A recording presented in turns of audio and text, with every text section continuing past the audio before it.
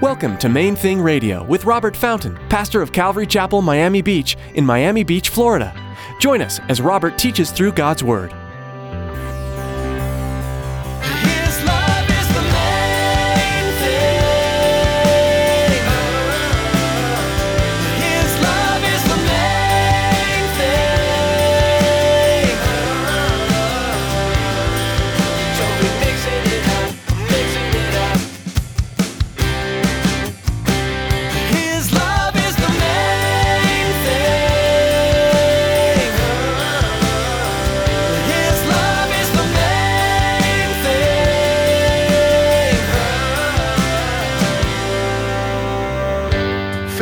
To attend another church. There are a lot of churches around. Feel free. But if you want to join with us, he said, then be wholehearted about it and join with us. And let's do this thing. Let's celebrate Jesus. Let's worship Jesus. Let's take the gospel of Jesus into our world. And he said, so we only have 11 members, but they were making a big impact in their community. There are churches all across the world that have massive congregations, yet the only impact they're having is on those specific people sitting in the seats every Sunday.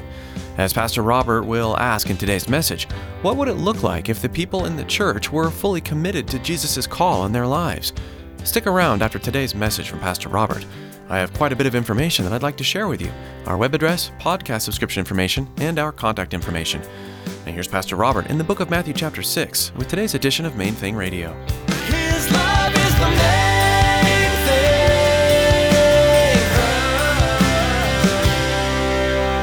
I want to start today with a little story. Some of you have heard it before probably. An experience that I had back, 30 years ago. I was part of a team. I don't think I was leading the team, but I was part of a team that when I was working with Youth with a Mission, and we were doing an outreach from, leaving here. We had two, I think back in those days, 12 passenger vans, and we were going from church to church, place to place, doing ministry in different communities. And so we drove from here over to Fort Myers, and then from Fort Myers worked our way up and went to New Orleans. And we got to New Orleans.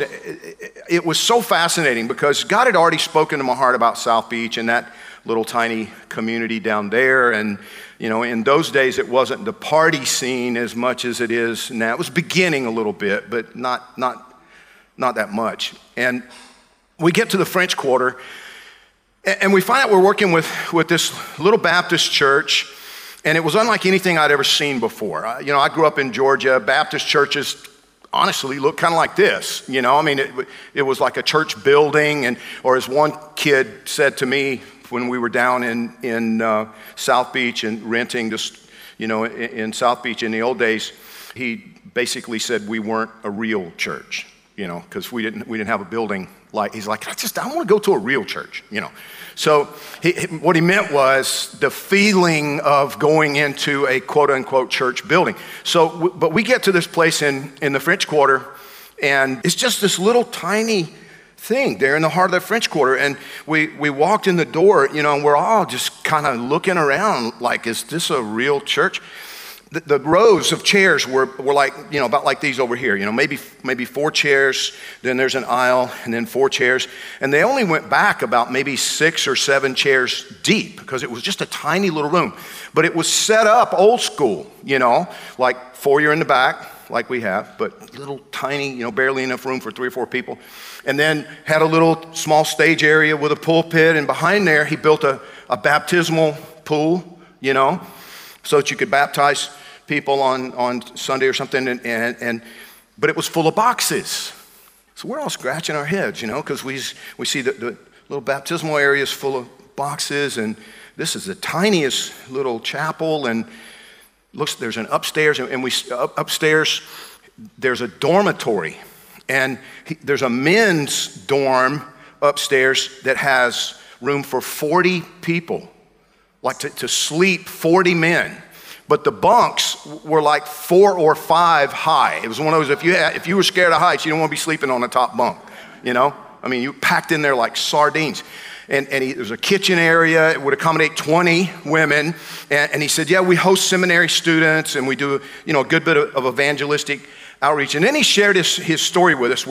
He sits us all down in the chapel, and he said, I was really blessed by the Lord. Years ago, we struck oil on my little ranch, and the Lord put it on my heart to do this ministry here in New Orleans. And so I don't take a salary. I built this little facility out of my pocket. And he said, we have 11 members, and to be honest, don't really want any more. And we're all like, that just sounds like blasphemy. What's this guy saying? He said, don't get me wrong. He said, we want to reach the French Quarter with the gospel of Jesus Christ. And anybody that is serious about reaching this community with the gospel of Jesus Christ, we welcome. But he said, truthfully, when someone comes to the Lord, if they're living in the French Quarter and they accept Jesus Christ, they probably need to move out of the French Quarter. I tell them this is probably not the best place for you to, be a baby Christian and begin to grow. And he said, the other thing is, he said, we have they had a formal membership, as Southern Baptist churches do. They had a formal membership process. And he said, if you want to become a member of this church, he said, I have some requirements that you have to commit to. One of them is, he said, basically, I require you to commit your time, your talents, and your treasures to the mission of this church to spread the gospel in New Orleans, and specifically in the French Quarter. He said, so what that means is you have to commit in writing that you're going to do evangelistic outreach with us in the French Quarter. You can't just pray for it. I want you to do that too, but you have to actually get out there and go with us to reach the community with the gospel. He said, you have to commit your time. You have to commit your talents. If you're, an automobile mechanic, well then, God has given you skills and knowledge in that area. Well, you have to commit that you're going to use that for the kingdom. There are going to be times when you're going to chip in of your talent, your skills, your knowledge, your training, whatever. You're going to commit in that way. And then thirdly, your treasure. You're going to be a faithful giver. You're going to tithe. You're going to follow that biblical model, that biblical principle of giving 10% as a minimum to the church where you're participating. If you want to be a member here, these are the requirements. And if not, that's fine. We love you. We're not, there are a lot of churches around the community that don't care whether you're committed or not. They just want to fill seats. So feel free to go and fill some seats over there. Because what we want is people who are committed to Jesus, who are grateful for the fact that he died for them.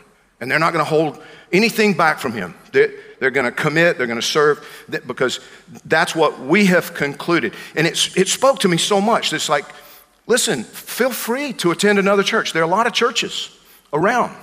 Feel free. But if you want to join with us, he said, then be wholehearted about it. And join with us. And let's do this thing. Let's celebrate Jesus. Let's worship Jesus. Let's take the gospel of Jesus into our world. And he said, so we only have 11 members. But they were making a big impact in their community because they were 11 fully committed people. Now, it's been interesting to me over the years. I've noticed something. Quite often, I'll pick up on an attitude. Sometimes people will just say it straight out. And it goes something along these lines. Well, Pastor, it's your job to be that committed. Memorial Day, we celebrate the lives. We remember people who gave everything for this country, right? The ultimate sacrifice for our freedoms. At some point, most of them willingly joined the military. And I say most of them because at different times, we have had a draft where, you were conscripted and many of them were killed and still worthy of remembrance and honor, right? You with me? But most in our history, most Most signed up. They joined the military and then were killed in action. And on Memorial Day, we have memorial services to remember the fallen. Now listen to me carefully. It was their job. It was their job. Why do we make such a big deal about the fact that they did their jobs? Because they didn't have to. Many didn't. Over the centuries, many have not. Do you understand that there have been many Christians throughout the centuries who were half-hearted, bench warmers, who never did anything for the kingdom of God, and I'm not sure they went to heaven when they died, but they showed up in churches. His love is the main thing. His love is the main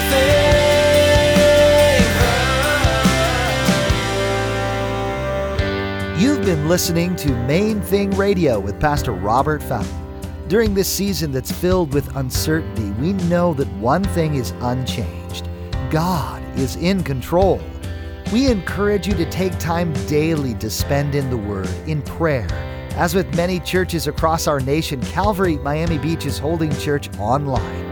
We'd love for you to join us. Go to calvarymiamibeach.org to connect to our Sunday virtual service, and be sure to visit and subscribe to our YouTube channel for more messages. We also know how essential prayer is during this time, and we want you to know we're already praying for you. Is there anything specific we can be lifting up to the Lord? Please let us know through our prayer request form at calvarymiamibeach.org.